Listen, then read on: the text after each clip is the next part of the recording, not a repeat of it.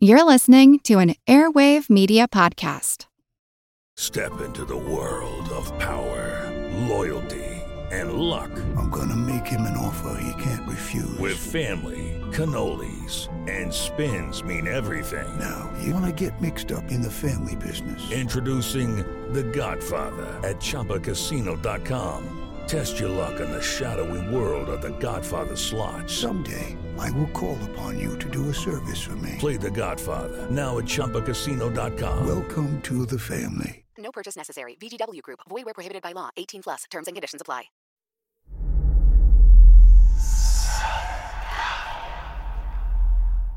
Hey y'all, spooky season is here. And if you're looking for a show to whet your appetite for a little haunted history, then I'd like to invite you to check out Southern Gothic, a chart-topping history podcast that explores some of the most infamous legends, folklore, ghost stories, and hauntings of the American South. We've covered all sorts of stuff from the Bell Witch of Tennessee to the disappearance of the Confederate submarine, the H.L. Hunley, not to mention our deep dives into the local lore of some of America's oldest and most haunted cities, like New Orleans, Charleston, and St. Augustine. So, if you're ready for a little good old-fashioned Halloween storytelling with a commitment to quality historical research, then be sure to check out Southern Gothic today. It's available now on all your favorite podcast apps.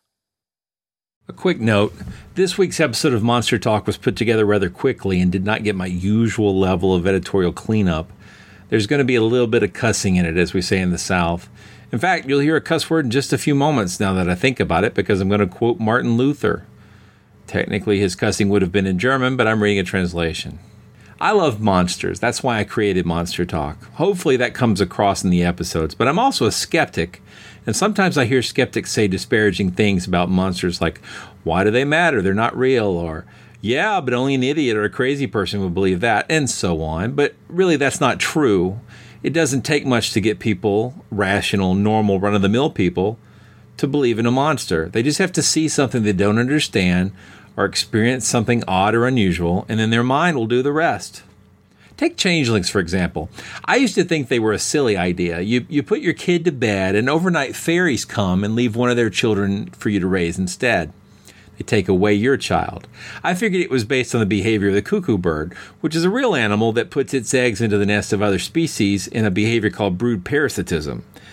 But then I read that the founder of the Protestant Reformation, none other than Martin Luther himself, had seen a changeling. I'll let you hear his description. 8 years ago at Dessau, I, Martin Luther, saw and touched a changeling. It was 12 years old, and from its eyes and the fact that it had all of its senses, one could have thought that it was a real child. It did nothing but eat. In fact, it ate enough for any 4 peasants or threshers. It ate, shit, and pissed, and whenever someone touched it, it cried. When bad things happened in the house, it laughed and was happy. And when things went well, it cried. It had these 2 virtues. I said to the Prince of Anhalt, if I were the prince or ruler here, I would throw this child into the water, into the Mulde that flows by the Dessau. I would dare commit homicidium on him.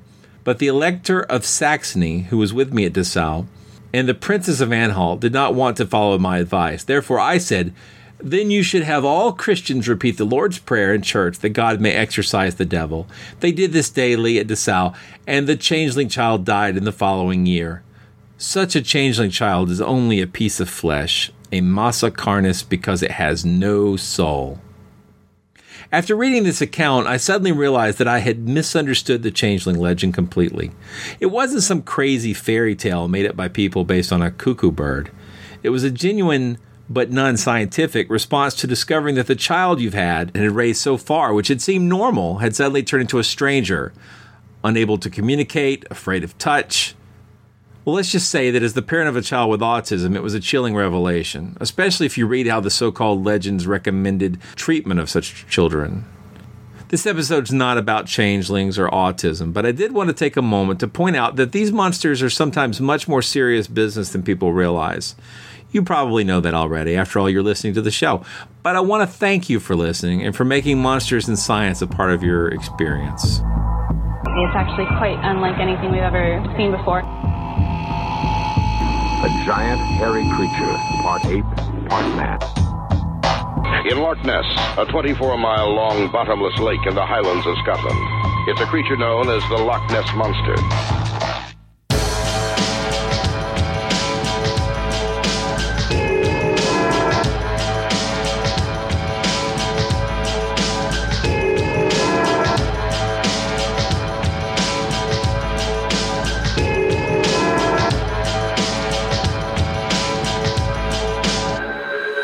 Monster Talk. Welcome to Monster Talk, the science show about monsters. I'm your host, Blake Smith. Together with Ben Radford and Karen Stolzno, we bring you interviews and commentary about the intersection between myth and reality. Now, this episode's way more casual than normal, and I just wanted to give you a quick update on why that is. And this also has to do with the recent lag in episodes. I have started a new job, and I'm working very long hours as we get ready to launch our website. I like to keep Monster Talk a non-commercial project, but if you're curious about my day job, I'll be posting a little bit about it on my Twitter feed. That's Dr. Atlantis at Twitter. We have a lot of awesome topics to cover in the future, and there's no shortage of monsters. So as soon as my time becomes free again, we'll pop back with more regularity. So thanks for bearing with me on this, because I am really excited about it. Monster Talk. So today we're talking with Brian Thompson of the James Ridney Educational Foundation. And Brian, you're the field coordinator for the JREF? Yeah, that is a term that means nothing to most people. So I'll briefly explain it. It's outreach. I'm in charge of reaching out to the skeptical community. So I talk to local group leaders from all over the world about how they can help educate people about skepticism and do activism in their community and get together and have fun. And that's cool. I bet.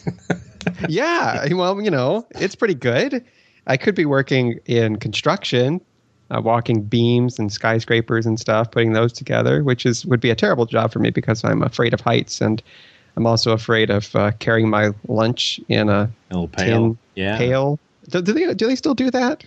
Like sit side by side on girders eating their lunch? According to the photos at my pizzeria, then yes they do. That's really where I get a lot of my information. Right. So. Yeah, well, that's how I get around New York City, is by the wallpaper at Subway. It probably is. All right, so you're going around saying words about this amazing meeting. Yeah, pretty much everywhere I go, I say some words about the amazing meeting. You've been before, right? I've been a couple of times, and I have to admit, it lived up to its name. It's a fantastic experience. But before I go off... No, wait a second. It's an amazing experience. What did I say? You said fantastic, and legally, if you say fantastic meeting, we will sue.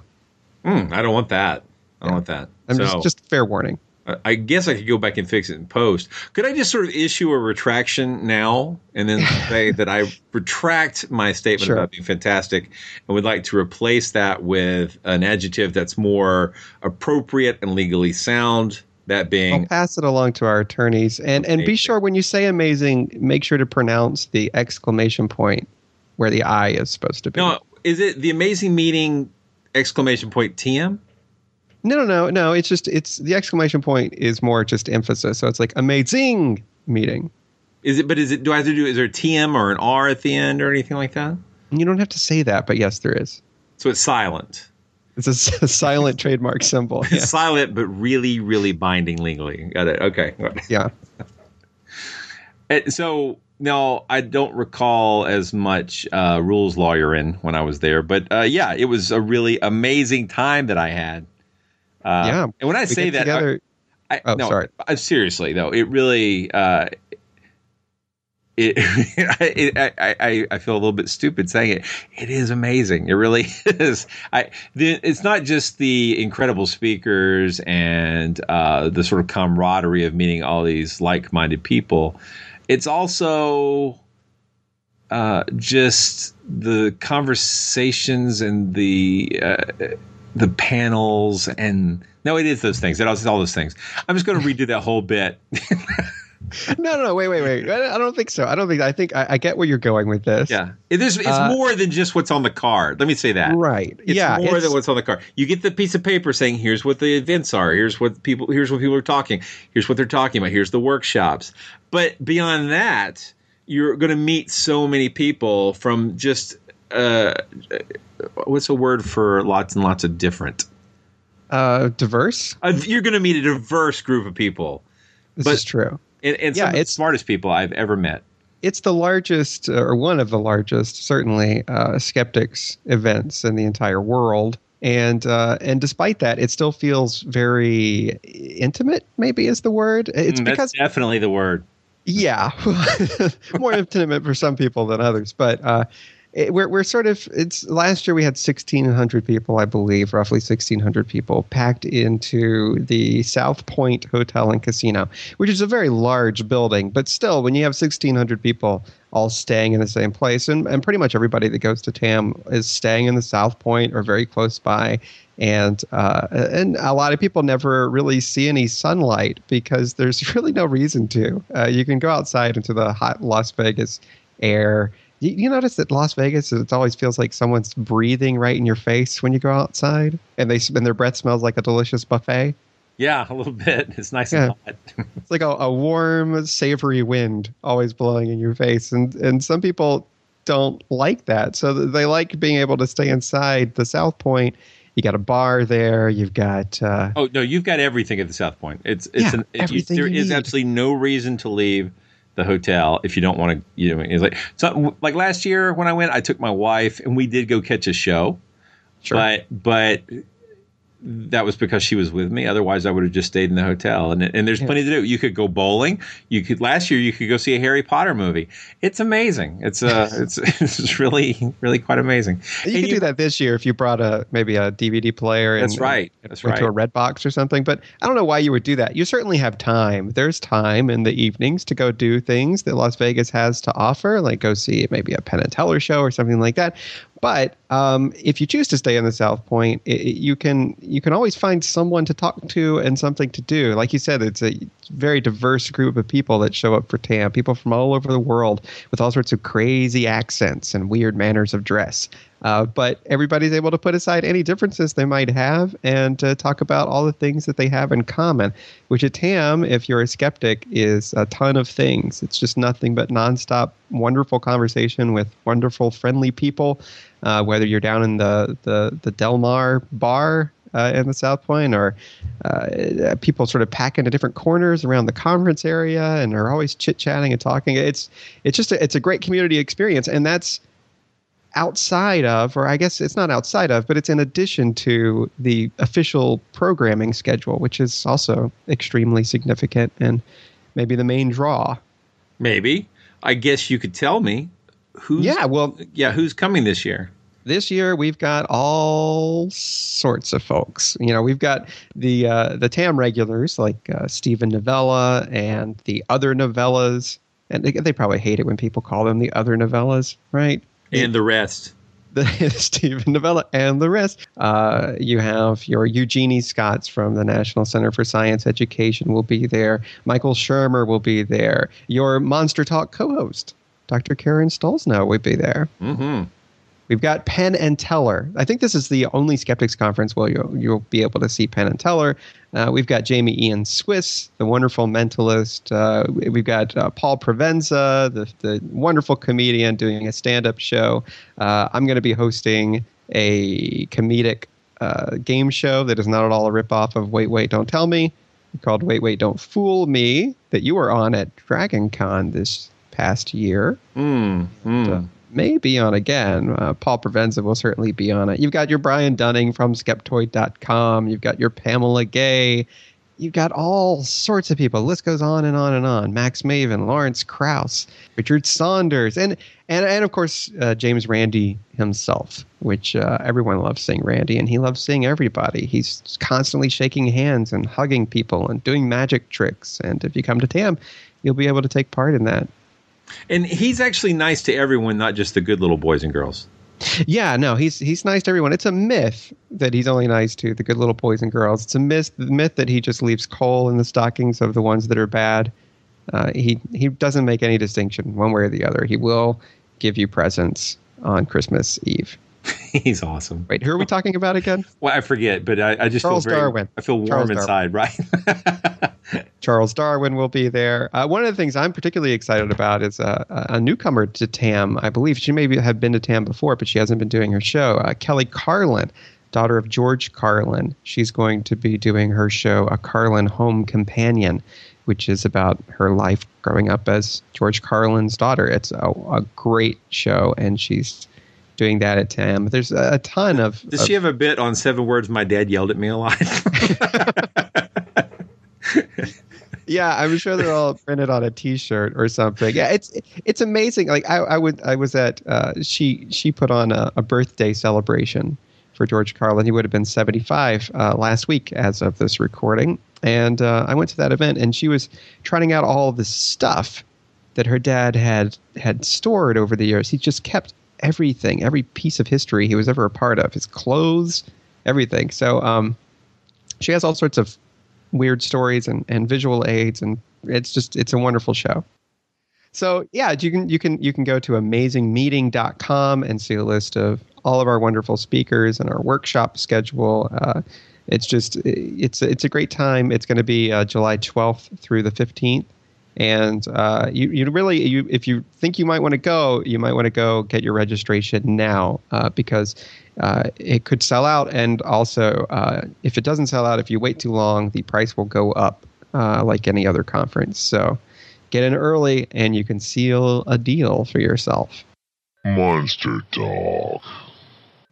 You know, this was so casual, I forgot to put together a bio for you. So well, the first question will be sort of, who are you? Yeah, tell us about yourself. Why are you on? How did you get on our podcast? What's happening? At least we're all a bit rusty on this right now, I think. That's my fault. I've been working so hard on my new job. I haven't had time to do any recording or anything. So well, we've all been doing other things. Tonight's guest, I always say tonight. I'm still doing that. People could be listening to this at 9 a.m. But they don't. They don't. They always listen to it at night. You know that. Yeah. Come on. This week on Monster Talk. Not me. I listen to it during the morning. Do you? Yeah. Well, I'm doing my hair and stuff, getting ready for work. So Blake, just say for everybody except Sharon. The moment I wake up, before I put on my makeup, I say a little Monster Talk. Today, this morning, as Sharon gets ready for work, we're talking to her live. I would be doing my hair, but I don't have any left. And neither does Ben. So we're like a 50-50 hair mix here. So yeah, that's good. It's even. Yeah. Anyway, so today we're talking with Sharon Hill. Sharon has done a lot of things with skepticism, but right now we're talking to her because of her new website, Doubtful News. Now, many skeptics already know who you are, but for those listeners who don't, what's your background? Oh, geez. I've been involved in the skeptical topics and subjects since probably about 1993. I was always interested in the paranormal and monsters. And about that time, I was out of college and I had some time to start reading more involved literature about it. And I found that the skeptical literature that I'd never seen before was way more interesting than the credulous stuff that you would find in the public libraries or on the popular books and magazines. So I really got into it. And at that point, the internet was becoming more of a thing. So I got on there, and I remember, the first browser was text only, and I would just sit all day and search for ghosts and Bigfoot and Loch Ness Monster and find out all these cool things that I didn't know before. And so that was sort of my introduction. The internet was definitely a gateway to finding better information on these topics. And after that, I just was interested in it for a long, long time. And I don't know if Ben remembers the first time we met. It was Philadelphia meeting. You were talking about lake monsters. Do you remember that? I do, in fact. Yeah. I remember that, and then you and I think we went to like an Applebee's or something and had a beer, if I'm not mistaken. No, you're mistaken, because I had to leave early. Well, you and I had a beer somewhere, wherever that was. But tell me more about it. I apparently have a bad memory. I'm thinking remember that time you talked about lake monsters? Oh, yeah. before your book had come out on Lake Monsters. I'm pretty sure, and it was Philadelphia. It was a skeptical group meeting, and you had two talks. One about I don't know, myths probably, and then the second one was Lake Monsters. And I had to leave because I had just had a baby a couple months before, so I couldn't stay very long, and Philadelphia was a far trip from where I live, so I didn't get to see it, but I eventually did get the book, and then I started going to skeptical conferences. I got involved with the websites. I volunteered to help write a couple things on what was called the Young Skeptics at the time, became Inquiring Minds. So it was basically for kids, and I was always interested in writing them about monsters for kids because I know that that's a very interesting subject to them, and it was fun to write for an age group like that. So I got into that, and after that, I wrote a couple pieces, appeared in skeptical briefs and things like that about ghosts. And I went back and got a master's degree in science in the public. It's an education, and started writing my thesis, which was about research into paranormal groups in the United States. And that includes the ghost hunters and the cryptozoology groups, as well as general paranormal groups that investigate anomalies and Fortean type things. So I really got into it then. And then I started writing articles and started a blog, started a website. So yeah, I'm doing a lot of different things. And for your masters then, what questions were you looking at concerning these groups in the States? I was interested in how they used science. If they used it in a very casual way, if they had scientists as part of their investigation groups, if they understood what it meant to set up a research plan and how they were conducting their investigations. So I looked at 1,000 different websites. I just went totally from what was on the web. And the majority of those are ghost hunting groups. But there were a growing number of Bigfoot groups, mostly Bigfoot. They did other cryptid investigations as well, but mostly it was Bigfoot. And there's a declining number of UFO investigation groups and a couple that sort of did everything. And I looked at them all across the country and how they used science in their investigations. Do they use science at all? It's mostly an adjective. Science means careful, and they act meticulous. And the conclusions were they acted like they thought scientists should act. Mm-hmm. That's a big difference from what science is as a process. And none of them, almost across the board, there were no real scientists involved. There may have been a handful of wildlife biologists or computer scientists were popular, in these groups. But otherwise, none of them had scientific training, and they never, when they recruited people for their groups, they didn't ask for people with scientific training. All they wanted was people who were interested in the topics, especially people who had had their own personal experiences. The personal experience was what was driving people into these amateur investigation groups, going out and doing their own investigations when they really didn't know how to conduct them scientifically at all. I should add for listeners who want to read more about it, actually, we published Sharon's piece in Skeptical Inquirer magazine that was an adaptation of her thesis, and it was a great piece. So I encourage people who want to read more about it to check. I think it appeared 3 or 4 issues back, but it was very good. Yeah, I think it was March, April. Yes. What's the where can people find that, Ben? Skeptical Inquirer Science Magazine. It's available in better bookstores. If the bookstore you're in doesn't carry it, it's not a better bookstore. It's around and about. You can get it online. You can order it. It's around. Psycop.org, I think. I sometimes write for it or something, and whatever. Cool. And in supermarkets. We'll put a link if we can find. That's National Enquirer. Sorry. Yes, it's very good. Well, Sharon, I was going to ask you. We'll throw a link for that in the show notes. I'm going to say that. We're going to put a link in the show notes. Go ahead. Put it in the show notes. So I was curious about the follow-up to it. When you were inquiring these groups and asking them, dear ghost hunters of Akron, what's your understanding of science? What sort of answers were they sort of defensive about it? Did they realize that you were probably not going to be taking a very positive view of their lack of science, or were they like, oh yeah, we have EMF detectors? I assume that they didn't think there was anything wrong with that. I was a little bit more subtle than that. I didn't want them to know that I was looking at this from a skeptical viewpoint. I wanted it to be neutral. Right. Because I was pretty sure that they were going to give me a different answer if I looked like I was critical. So I really wanted to get a big data set, so that's why I went through 1,000 of them to get a really good cross-section, to get a feel of it.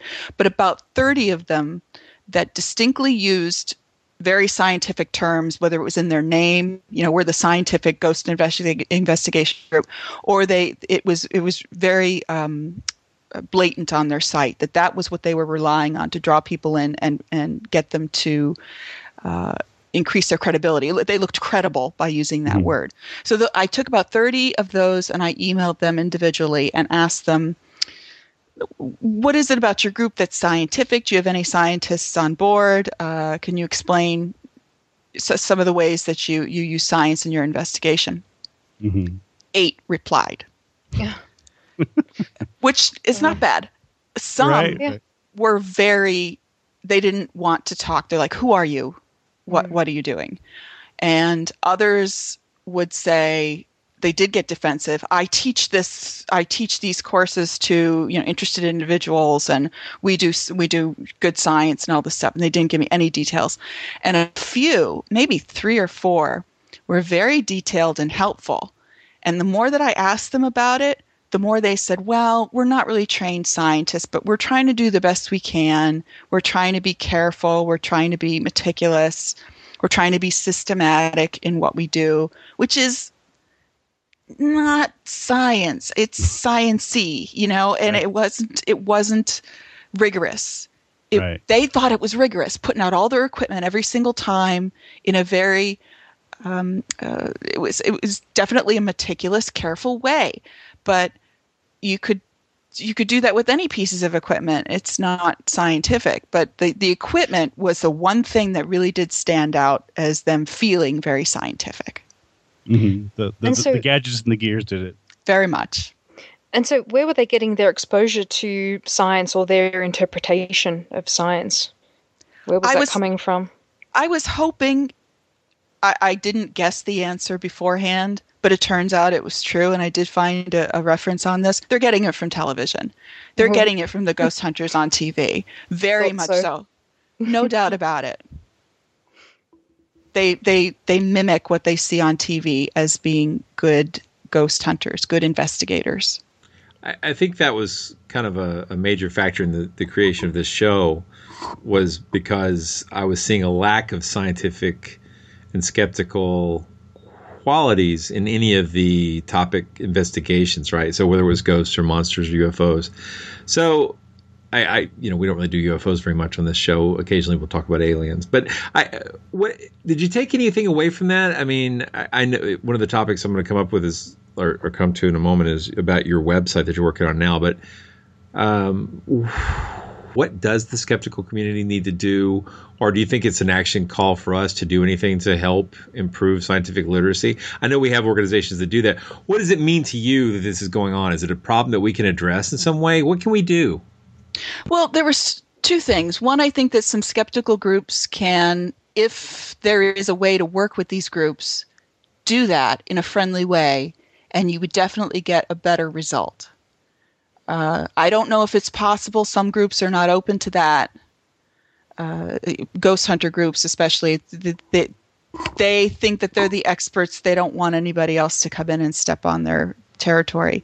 But it would be great if we could get the 2 sides to come in and say, okay, we're not going to step on your toes. We're going to do our thing, but we're going to try to work together, and maybe we can come up with a better explanation for what's happening here. Or we can come up with 2 different explanations. perhaps from each group and see which one might make a little bit more sense, or maybe we can learn from each other. And the second thing was I noticed that, and I don't think that most of the skeptical people would realize this, how totally dedicated these people are to searching for ghost evidence or Bigfoot. They are so committed to this. They put a tremendous amount of their leisure time into it and their personal funds. Skeptics do the same, but in this case, this is for people who are almost spiritually involved in this subject, and they want to do a good thing. They want to contribute, and they also want to help people that they feel are in trouble with a haunting or something like that. They want to do good. They often do worse, make the situation worse, I think, by telling people that they have demons infesting their house. But they want to do the right thing, and I think that their heart is in the right place. And I think the most important thing is they want it to be scientific. They don't know how. Mm-hmm. They want to. Mm-hmm. I don't know how to make that better. Yeah, I would agree with that. I think they want the credibility that comes along with that as well. But I certainly think there are a lot of people for whom this is just a flavor of the month thing, and they're just involved in a very dispassionate way. And aside to these other people who really get into it and live that like a lot of skeptics do as well. I think a lot of groups are on the way out now. That's true, yeah. In your survey, did you happen to find out how many also want to be on TV? Oh, a lot. 100%. Yeah, a lot. We're pitching TV shows, and I mean, what I saw was just from the website. I didn't talk to enough people. What I had to do was just take the data from the websites because I couldn't possibly talk to them all. So what I was seeing was the public face of those groups. I didn't get into the personalities that were involved in actual day-to-day stuff in the groups, and that looked like it varied tremendously. Clear. I don't want anybody to think, because I'm snickering about things.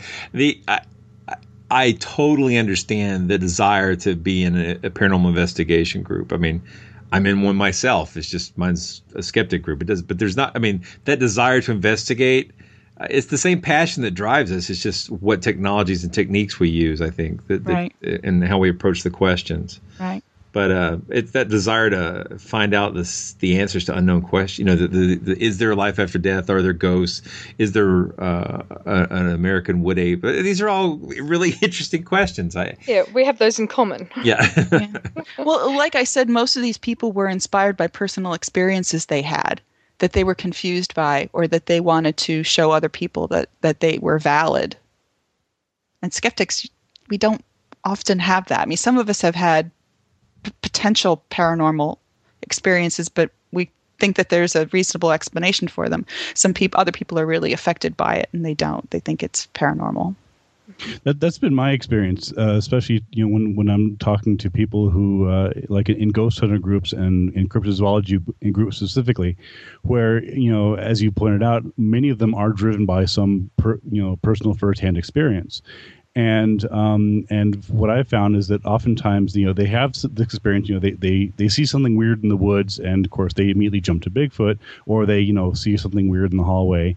And one thing these groups offer are answers. They're not necessarily correct answers, but they offer a ready-made framework of belief. And come, hey, if you saw a ghost, come to our local ghost hunters meeting and share your story.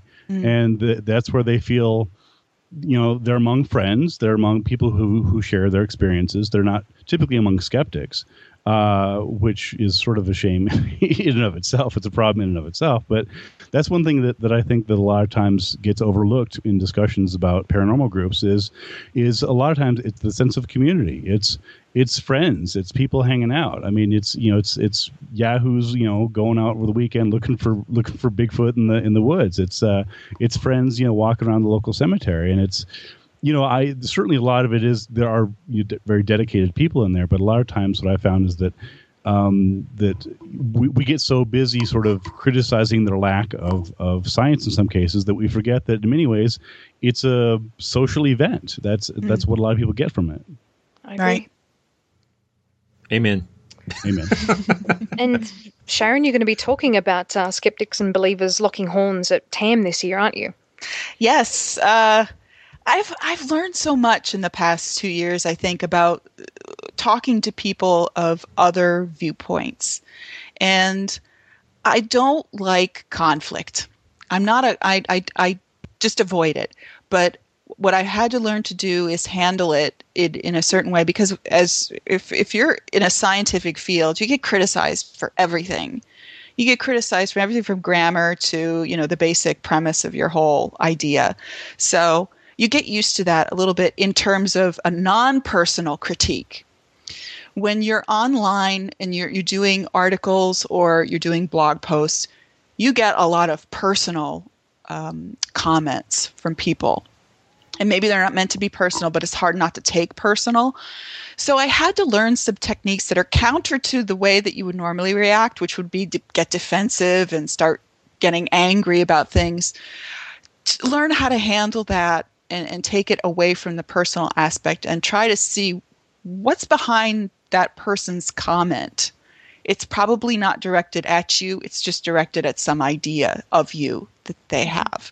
So I've been practicing that on my blog and in real life. And I thought that I could share some of those things at TAM about dealing with people of other worldviews. And maybe we could bring this conversation to a civil level and agree on some things, and then move from there to answer the bigger questions and how we would approach those bigger questions without getting mad at each other. And just in case our listeners don't know, we're talking about TAM, which is the amazing meeting, which takes place in Las Vegas, Nevada, every year. It's put on by the James Randi Educational Foundation, and it's a place where skeptics and scientists and researchers and people who are just interested in these topics get together and listen to lectures and mingle. It's fun. Yeah. And Sharon's going to be appearing at a workshop on Thursday, isn't it, at 4 p.m.? That's right. And I've got some great panelists to help me out. Totally different subject areas, and it'll be really cool. It's time for today's Lucky Land horoscope with Victoria Cash. Life's gotten mundane, so shake up the daily routine and be adventurous with a trip to Lucky Land. You know what they say, your chance to win starts with a spin. So go to LuckyLandSlots.com to play over 100 social casino-style games for free for your chance to redeem some serious prizes. Get lucky today at LuckyLandSlots.com. Available to players in the U.S., excluding Washington and Michigan. No purchase necessary. VGW Group. Void where prohibited by law. 18+. Terms and conditions apply. Hello, I'm Paul Giamatti. And I'm Stephen Asma. Each week on Chinwag, we dig into the weird topics you wonder about, that you care about. The stuff none of us are totally sure of, like the Bermuda Triangle, Mothman, consciousness, philosophy, UFOs, ghosts, or, say, Bigfoot. So who's to say that there's not alien species that are Sasquatch? Like I'd seen a ghost, and I would hear something walking and breathing. Maybe every path is right. I will accept as a premise that every path is right. That is a face on Mars. Eyes, nose. It kind of looked like Wilson the volleyball. Some people enjoy the waves or whatever, crashing, and I enjoy listening to a quantum physics audiobook. I do think there are many things in the world that we just don't understand and probably won't understand. That's our whole show. So join us every Wednesday on all major podcast platforms and find us on Instagram, TikTok, and Twitter at ChinwagPod and Wagon. Sharon, I was going to ask about... Yes, sir, go ahead. I was going to ask about, trying, you mentioned, trying to bring the skeptics and believers together and sort of having the same, so for more of a dialogue. And I think that's a great idea. I've tried to advocate that for a long time. Although I'm wondering what your thoughts are on how viable that really is. I mean, if essentially skeptics and, for lack of a better word, believers aren't even sharing basic premises. For example, a lot of ghost groups just sort of use the word ghost and throw around the word ghost as if there's some universally agreed upon definition, and of course there isn't. So, how big of an impediment do you think that is? That in many cases you're just coming from two very, very different worldviews. And not only that, but the communities are closed to each other. They're insulated from each other completely. There's no real way to overlap except in a forum where you're arguing with each other.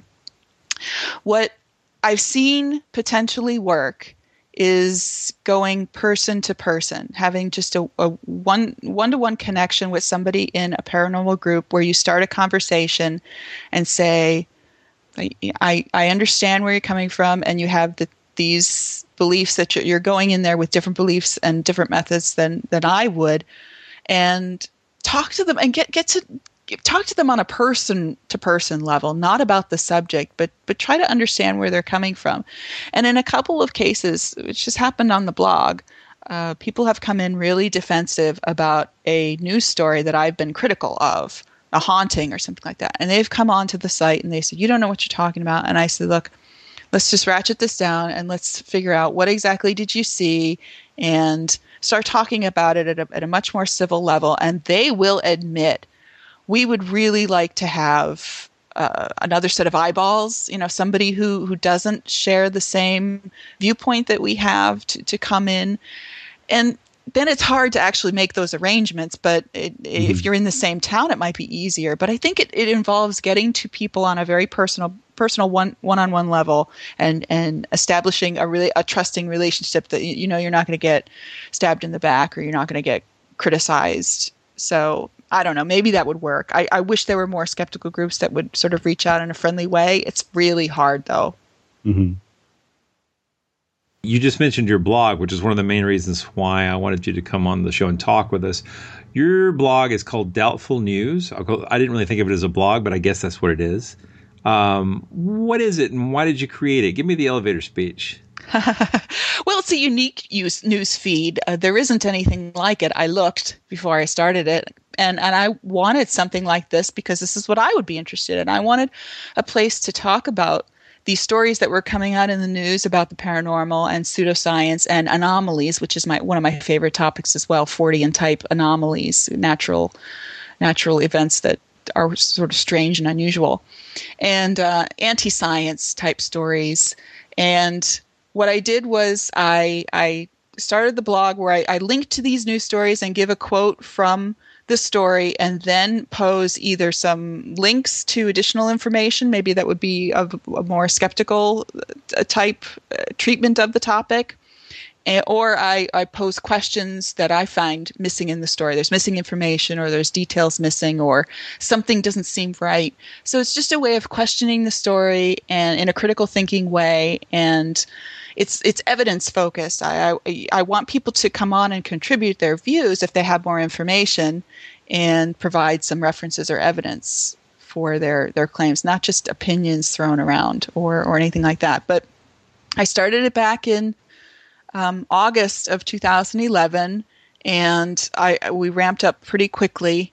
And so we're approaching a year in August, and already we're over 500,000 page views since it began. So I'm pretty pleased with the response. We've been getting some nice search results. People, and this is one of the main points, is when people search for these subjects, I really like them to be able to find something of a more critical thinking nature about the story. I want them to find something that's not just credulous.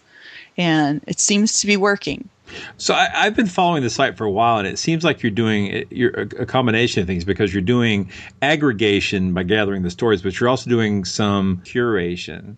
Very much. And I was curious as to how that was going, because I look at a lot of paranormal and cryptozoological news sites, and I find yours very helpful, very useful.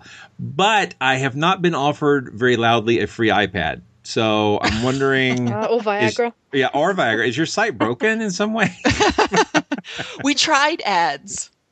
The problem with ads is they come up with psychics and diets and business venture. Totally antithetical to the purpose of the site. So we quit that, and we started asking for donations, and that was actually a better route to go. So... we do accept donations strictly for server issues and travel and costs like that, business cards and things like that. But we've done away with the ads. I wanted to leave it as a very clean site. It is. So you could just take a look at everything and just scan the page really quick and find some stories that you like, or go to the categories if you're into one particular category. And I think it's a fantastic idea that you're running this site and that you're treating these current events in skepticism. That's how I see the site, as a news site for skepticism. And I do like the link that you have for Were We Wrong About Something? Can you tell us a bit about that? Yeah, I added that about a month ago.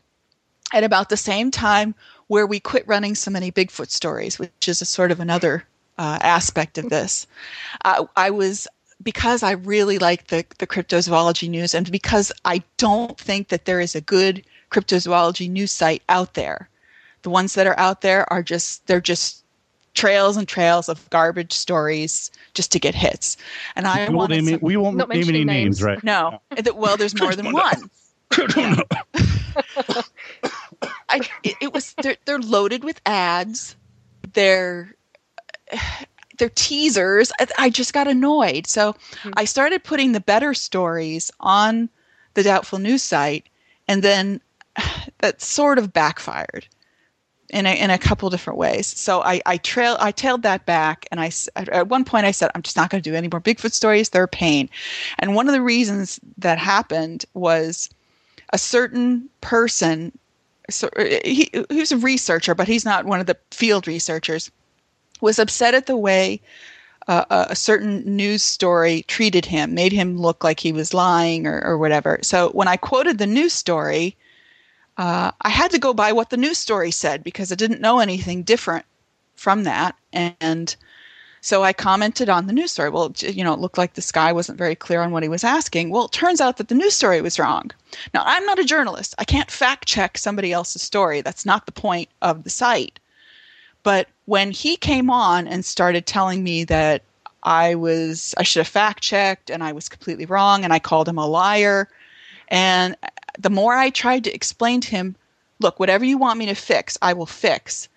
SNS news station or whatever isn't going to give you a retraction space like I will. You can explain your position on our site. I will gladly do that. You make your corrections and you speak your mind. I will put that on. He just got angrier and angrier with me to the point where he threatened, he said, I want a public apology. I said, well, I gave you an apology and I gave you a forum to make any corrections that you want. I think that's more than fair. No, public apology, or you're going to hear from my lawyer. I'm like, that's it. Goodbye. So I blocked him. Well, this was like, he found me on Facebook and started messaging me on Facebook, which we did not know each other. So I was a little bit freaked out about that. And meanwhile, I had other people messaging me saying, you do not want to deal with this person. He does this repeatedly. So I cut him off, and I pulled the story, and I put a note as to why I pulled the story, because current Bigfoot news is just too absurd to warrant discussion anymore on the site. And that's when I put up that page that says, if we were wrong about something, we want to make it right. We want it to be public. The truth. We want the truth out there. We don't want to repeat an error. We want to fix it. That's certainly a novel idea. I mean, it would be wonderful if a lot of the believer sites, would say, "Well, we were wrong about something. Look, we touted this blob squatch is a Bigfoot, and it's clearly a moose, and hey, we were wrong." Fat chance. They never do that, though. Yeah, they don't.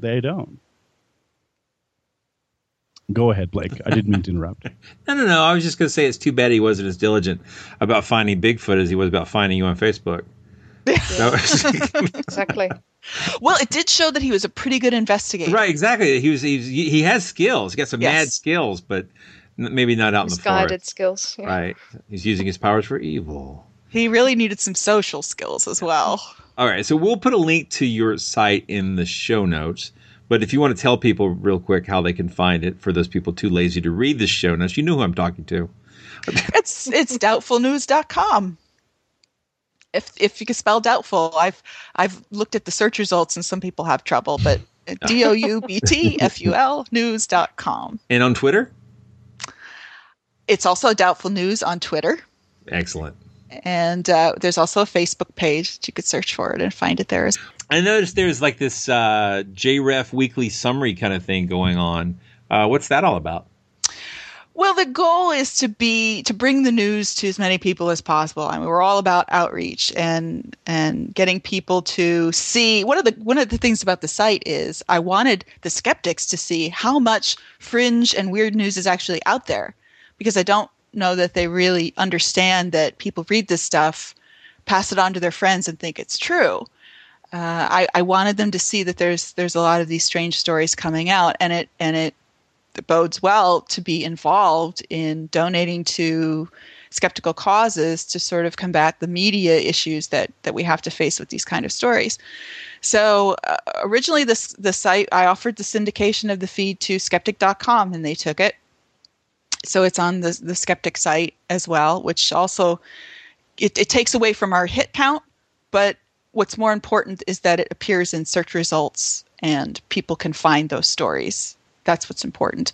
And then I offered it to the JREF as a weekly summary, as a way to give them content for their blog and to just show that, there's these news stories out there that people may have missed because they're not looking at all the news feeds and Twitter feeds that I am. A lot of stories that I find are from Twitter, and a lot of people aren't on there sharing those links, or on RSS feeds that I follow from paranormal sites. So maybe I'm looking in places that people wouldn't normally look, and I'm trying to bring those stories to their attention.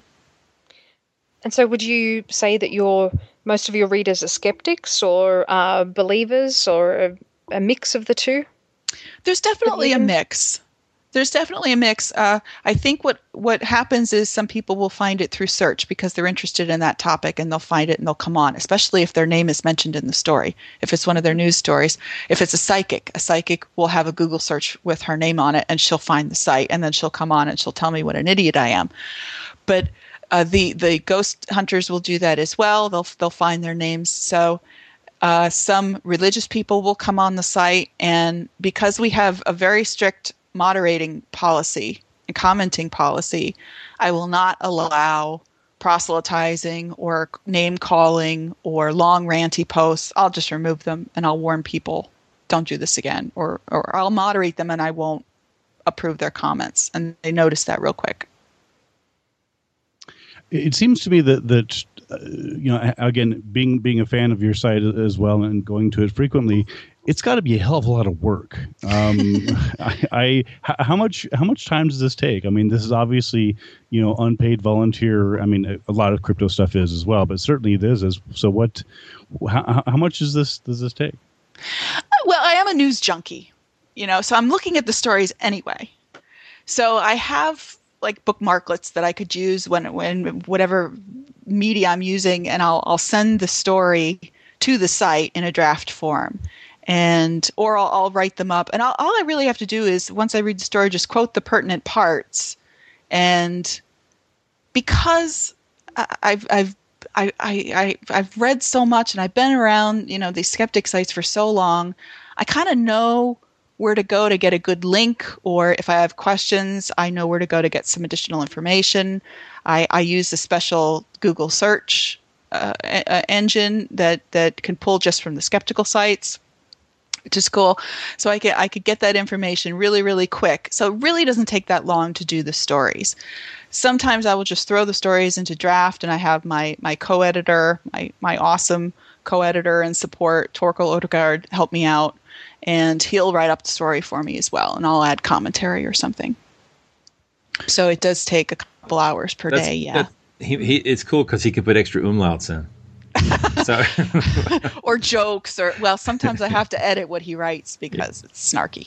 Oh no! So it's all about the tone. Okay, well let's talk about let's actually talk about the news a little bit. You run a news site. What can you tell us about what's up with Bigfoot? What's Bigfoot up to? What's going on with Bigfoot? Well, like I said, it's crazy. Bigfoot news is just crazy. Since the show Finding Bigfoot has gotten popular, it's just ramped up the interest in Bigfoot totally as a subject area, and I think it's really brought a lot of people into it. Either as they're looking for a little bit of cash to market Bigfoot, either on their website or at merchandise or tours or whatever. So it's really gotten a whole lot of attention. So a lot of these stories are coming out. There's a tremendous amount. Every day there's new videos and new pictures, and I've learned to ignore those because they're all terrible. Once in a while, there comes a decent story that actually has some substance to it. Either there's evidence or there's been a proposed project, or like recently there was that one proposed by Oxford University to collect DNA evidence, and that was big news because Bigfoot's being taken seriously.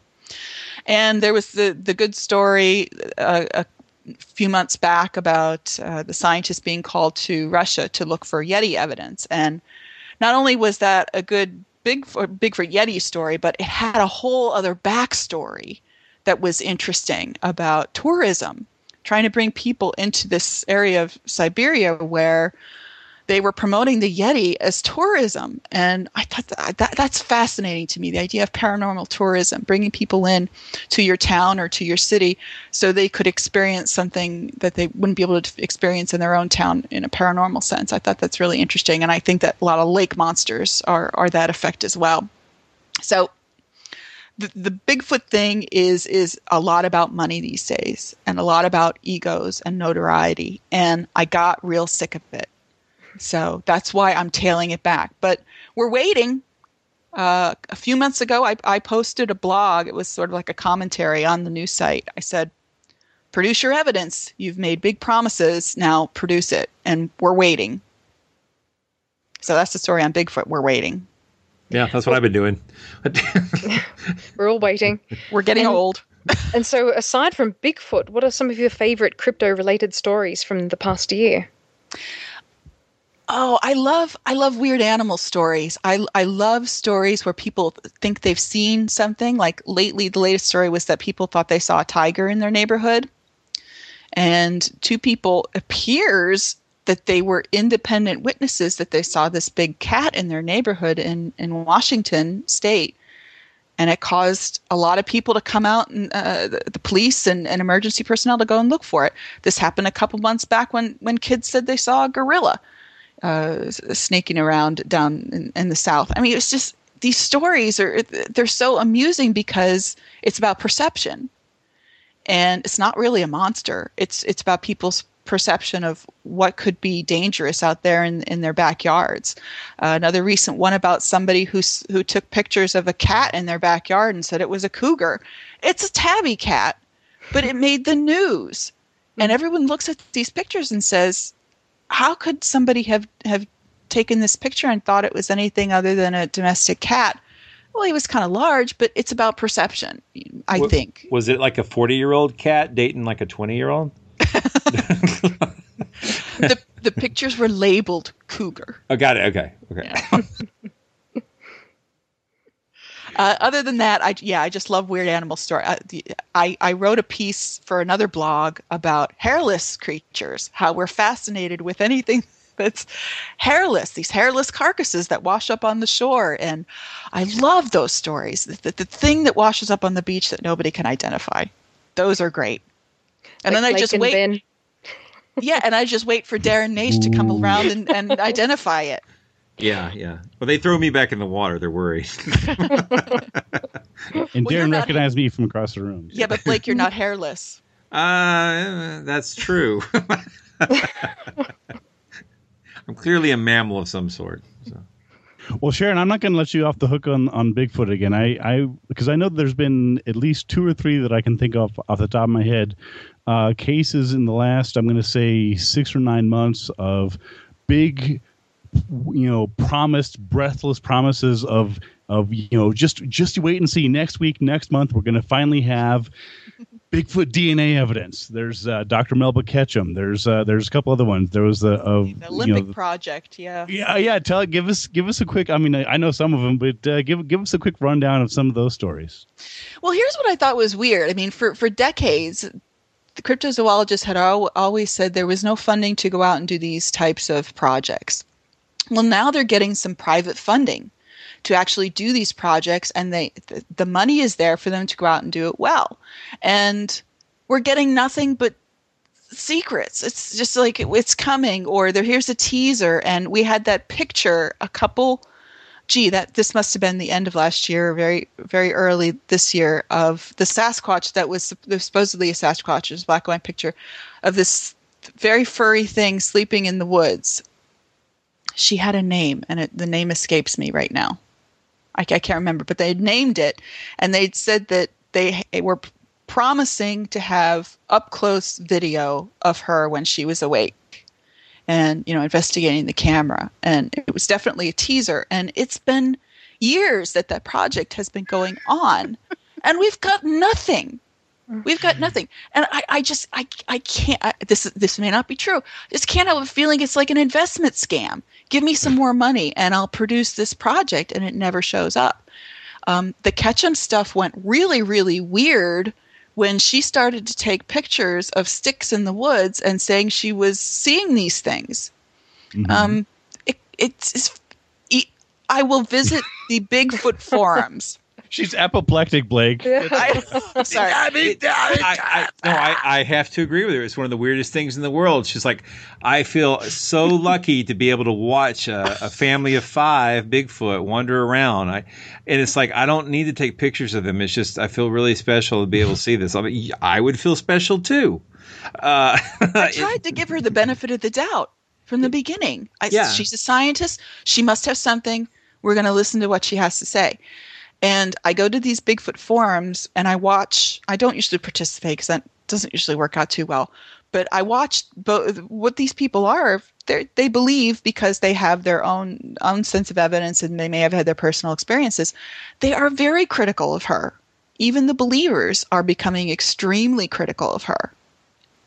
Very strange. In Ketchum's case in particular, it is good and skeptical to point out that even though she says she's able to, apparently at leisure, watch Bigfoot, a family of 5 or whatever, wander around in the woods, that doesn't mean her DNA techniques are bad or anything.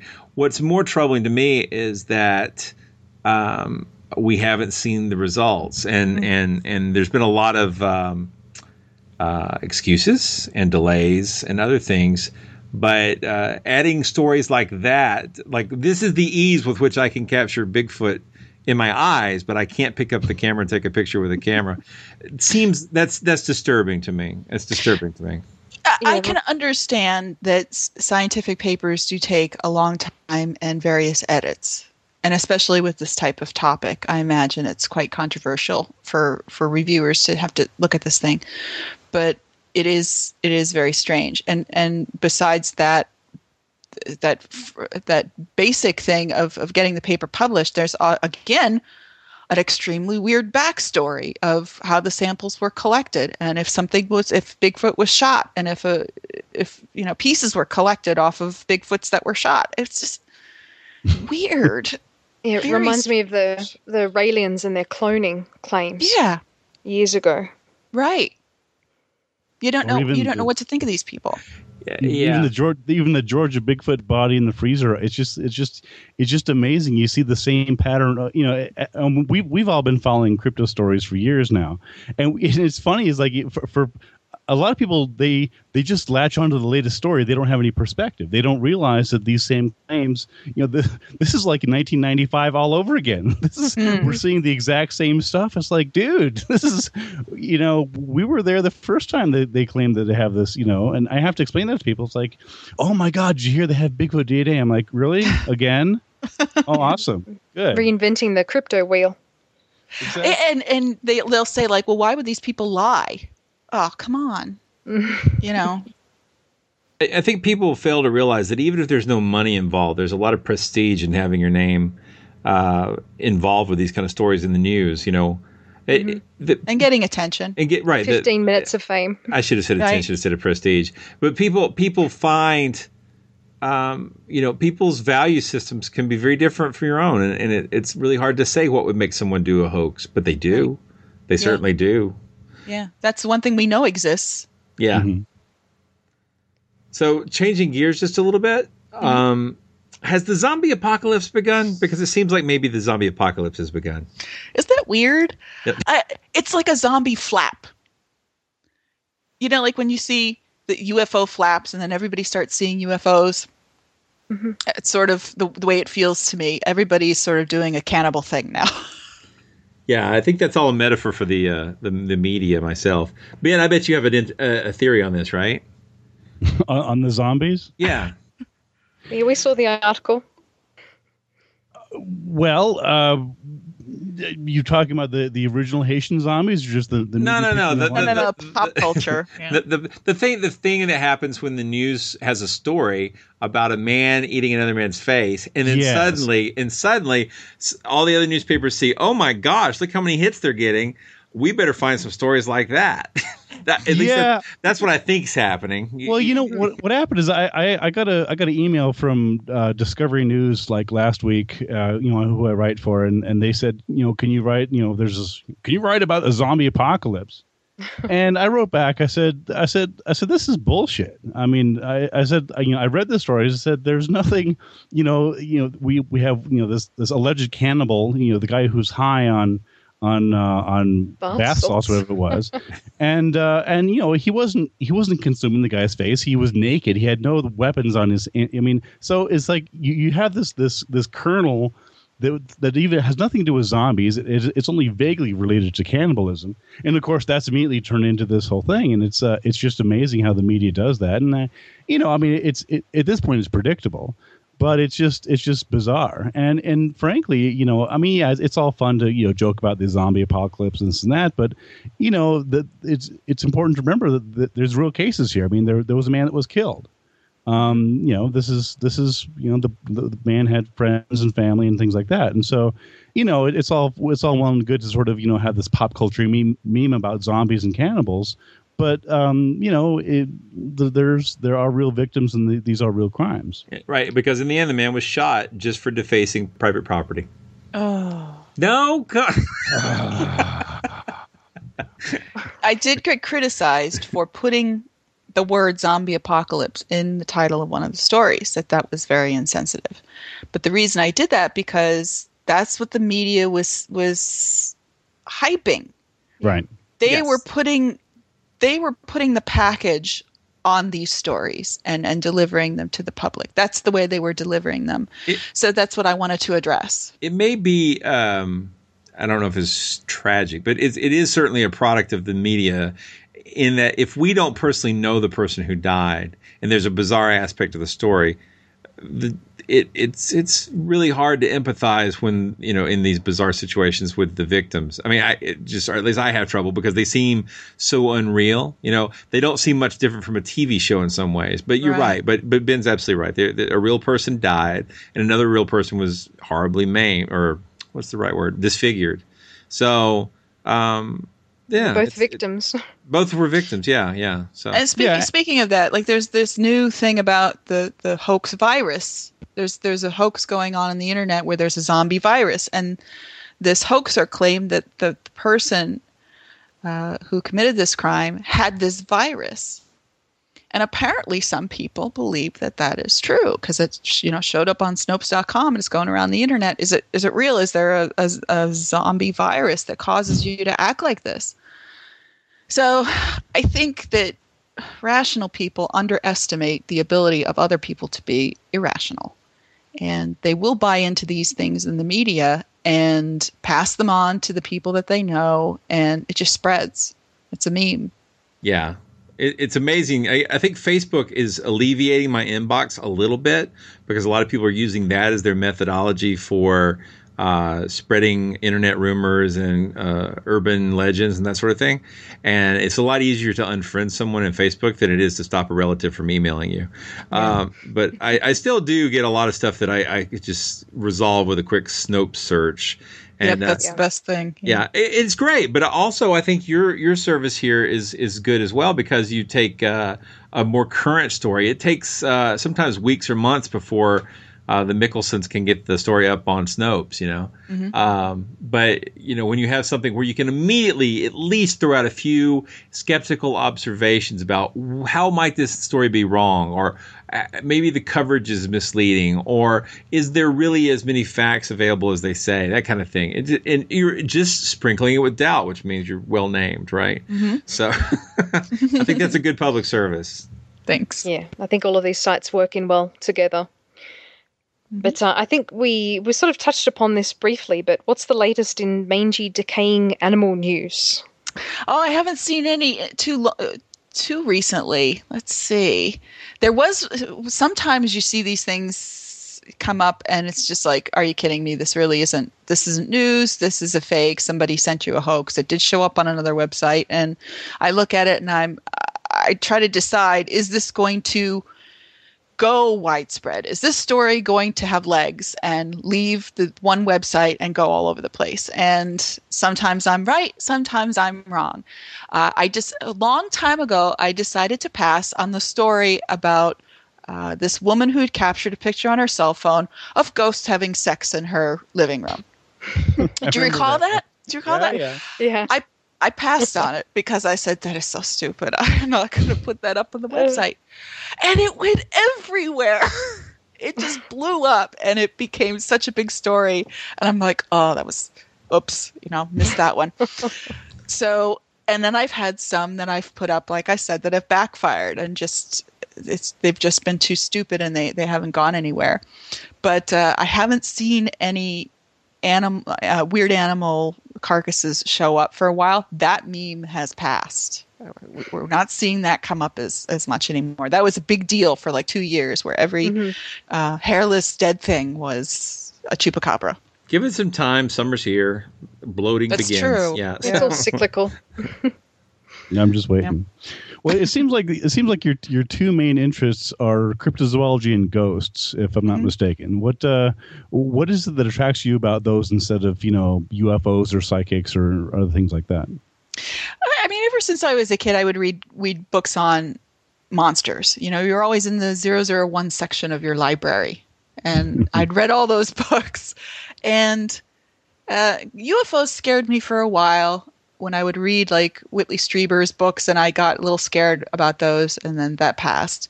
And then, and UFOs seem too technological to me, and I really like animals, and of course I'm a scientist, so I was always one for bug collecting and animal watching and stuff like that. So I think that's what draws me to the cryptozoology, wondering if there's something more out there that we don't know about.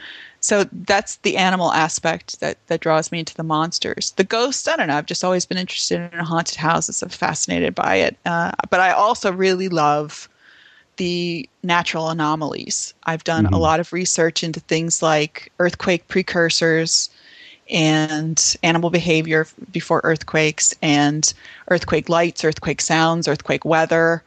And then things like luminous phenomenon and mystery sounds. I've done pieces on those. So in the beginning of this year, there was this big deal about these mystery sounds, and I found that amusing. And in the year before that, there was all these things about mass animal deaths. So it just seems January always brings some sort of horrible sign of the apocalypse. 2011 it was the mass animal deaths, and then 2012 it was these strange sky noises. So I'm sure the end of this year is going to be wild with 2012 type stories. We're expecting to have lots of those as well. Yeah. I've actually been dealing with the apocalypse since the 70s because growing up in my church, they were big advocates for was it Hal Lindsey and the late Great Planet Earth and that whole millennialism? Millennialism,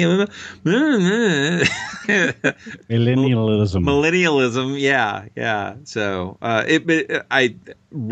it's in Georgia at least. I mean, a year doesn't go by, maybe a season doesn't go by where someone I personally know in my family or here on the street mentions that it looks like the end of times are here. And this has nothing to do with the Mayans in 2012. It's just everybody's looking for the apocalypse down here. I don't know why. Probably the heat, I guess. And these zombies aren't helping either. They're not helping at all, No. Sharon. They're not helping at all. But anyway, that wasn't really a question. My question for you, I guess it's time to round things up because it's 10 o'clock. I shouldn't say what time it is because it's timeless. Only 8. This show's timeless. But we like to ask all our guests, and I'm sure you know this already. I know this already. Right. What are you wearing? What's your favorite monster? Well, having been a monster fan my whole life, this is a really tough question. But, because I love Sea serpents, I've always been fascinated with sea serpents because I think that could be a real thing that's really out there, and it could be a number of different types of species that could potentially be out there. And I loved the black dog legends. You know, you had the guest on a couple episodes ago. I went out and bought that book because I love black dog legends. They're so creepy. You know, they involve like sort of cryptid, haunted demons all rolled into one. A lot of fun. But I have to say, and I think I've told you this before, we had a group dinner at TAM one time where we went around the table and asked our favorite monsters. We sure did. That was awesome. Yeah, and I have to say, I've always been fascinated with the Jersey Devil. I'm in Pennsylvania, so I was sort of familiar with the Pine Barrens and the towns that actually Jersey Devil did terrorize parts of Pennsylvania in the big flap of 1906 or 1909, whatever it was. And those towns in Bucks County were affected by this creature, and it caused mass hysteria. And what I like about the Jersey Devil is he's this weird hybrid of, you know, horse, bat, devil thing, or kangaroo. I mean, people were exhibiting painted kangaroos and calling it the Jersey Devil. He became a sideshow. And I was fascinated the idea of the perception and what people thought was really happening. And maybe there was a large bird that was coming through the area, maybe a crane or whatever, and caused people to react strangely to it because they weren't familiar with it. So yeah, I'd have to say the Jersey Devil. He's my favorite. Cool. I think he has a lot in common with the Chupacabra, actually. I suspect so. Yeah. Lots of monsters in one. Very much. Yeah. Whatever you want him to be, he can be. Yeah. It made it even better when it turned out that there was like a political backstory to it as well. The formation of the legend of the Leeds Devil. That was something I hadn't heard before, and I thought that was interesting. So all these aspects, and people still out looking for him. I think that's also really amazing to me. Yeah, yeah. I mean, just there's really no. I guess that's another creature that if creationists wanted to find a creature that would have some kind of impact on evolution, there's your monster right there. I mean, I don't think you need to go to Africa and look for dinosaurs because we know dinosaurs are real. But the Jersey Devil doesn't look like anything, right? Yeah. So cool stories. Yeah. Any monster that has 4 limbs plus wings is a real serious problem for evolution. Yeah, and leaves footprints on your roof. Yeah, yeah. So that's awesome. So cool. Great answer. Yeah, good choice. All right. Well, thank you so much for spending some time with us, Sharon. Thanks. Sharon. Thanks, guys. Good to have you on. Good job on the site. Thank you. Come visit. Monster Talk. Thanks for listening to another episode of Monster Talk. We were talking today with Sharon Hill about the Doubtful News website, and we also heard from Brian Thompson of the James Randi Educational Foundation about the amazing meeting. Karen, Ben, and I will be at TAM 2012. We'd love to see you there. Maybe we can all hook up for a Monster Talk fan meal. Whatever the case, just come up and say hello. We'd love to meet you in person. We really will be updating the show notes with the producers page. That's really going to happen. Just bear with me. My new job, which I absolutely love, is taking up a lot of my time, but things should calm down after we launch our website and I can get back to Monster Talk maintenance. I want to thank Robert Smith, James Roach, and Bill Redlick for their kind donations. Our current big project is our transcript work, which is helping new listeners find us and making it possible for authors to quote Monster Talk on Wikipedia and other projects. We really appreciate your contributions. Check out our social media and other contact information on our homepage at monstertalk.org. Come join us on Facebook, follow us on Twitter, and let us know how we're doing by giving us reviews on iTunes. We are an official podcast of Skeptic Magazine and proud of it.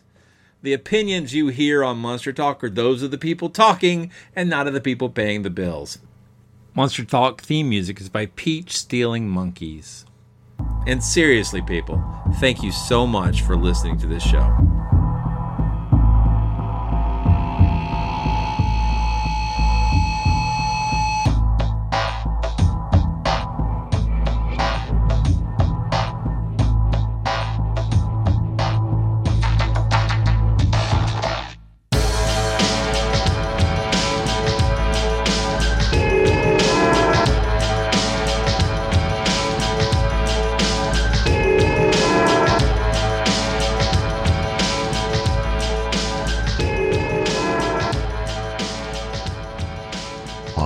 for more skepticism? Want to learn the truth about the scientific controversies of our time? Then subscribe to Skeptic, the quarterly magazine Stephen Jay Gould called the best journal in the field.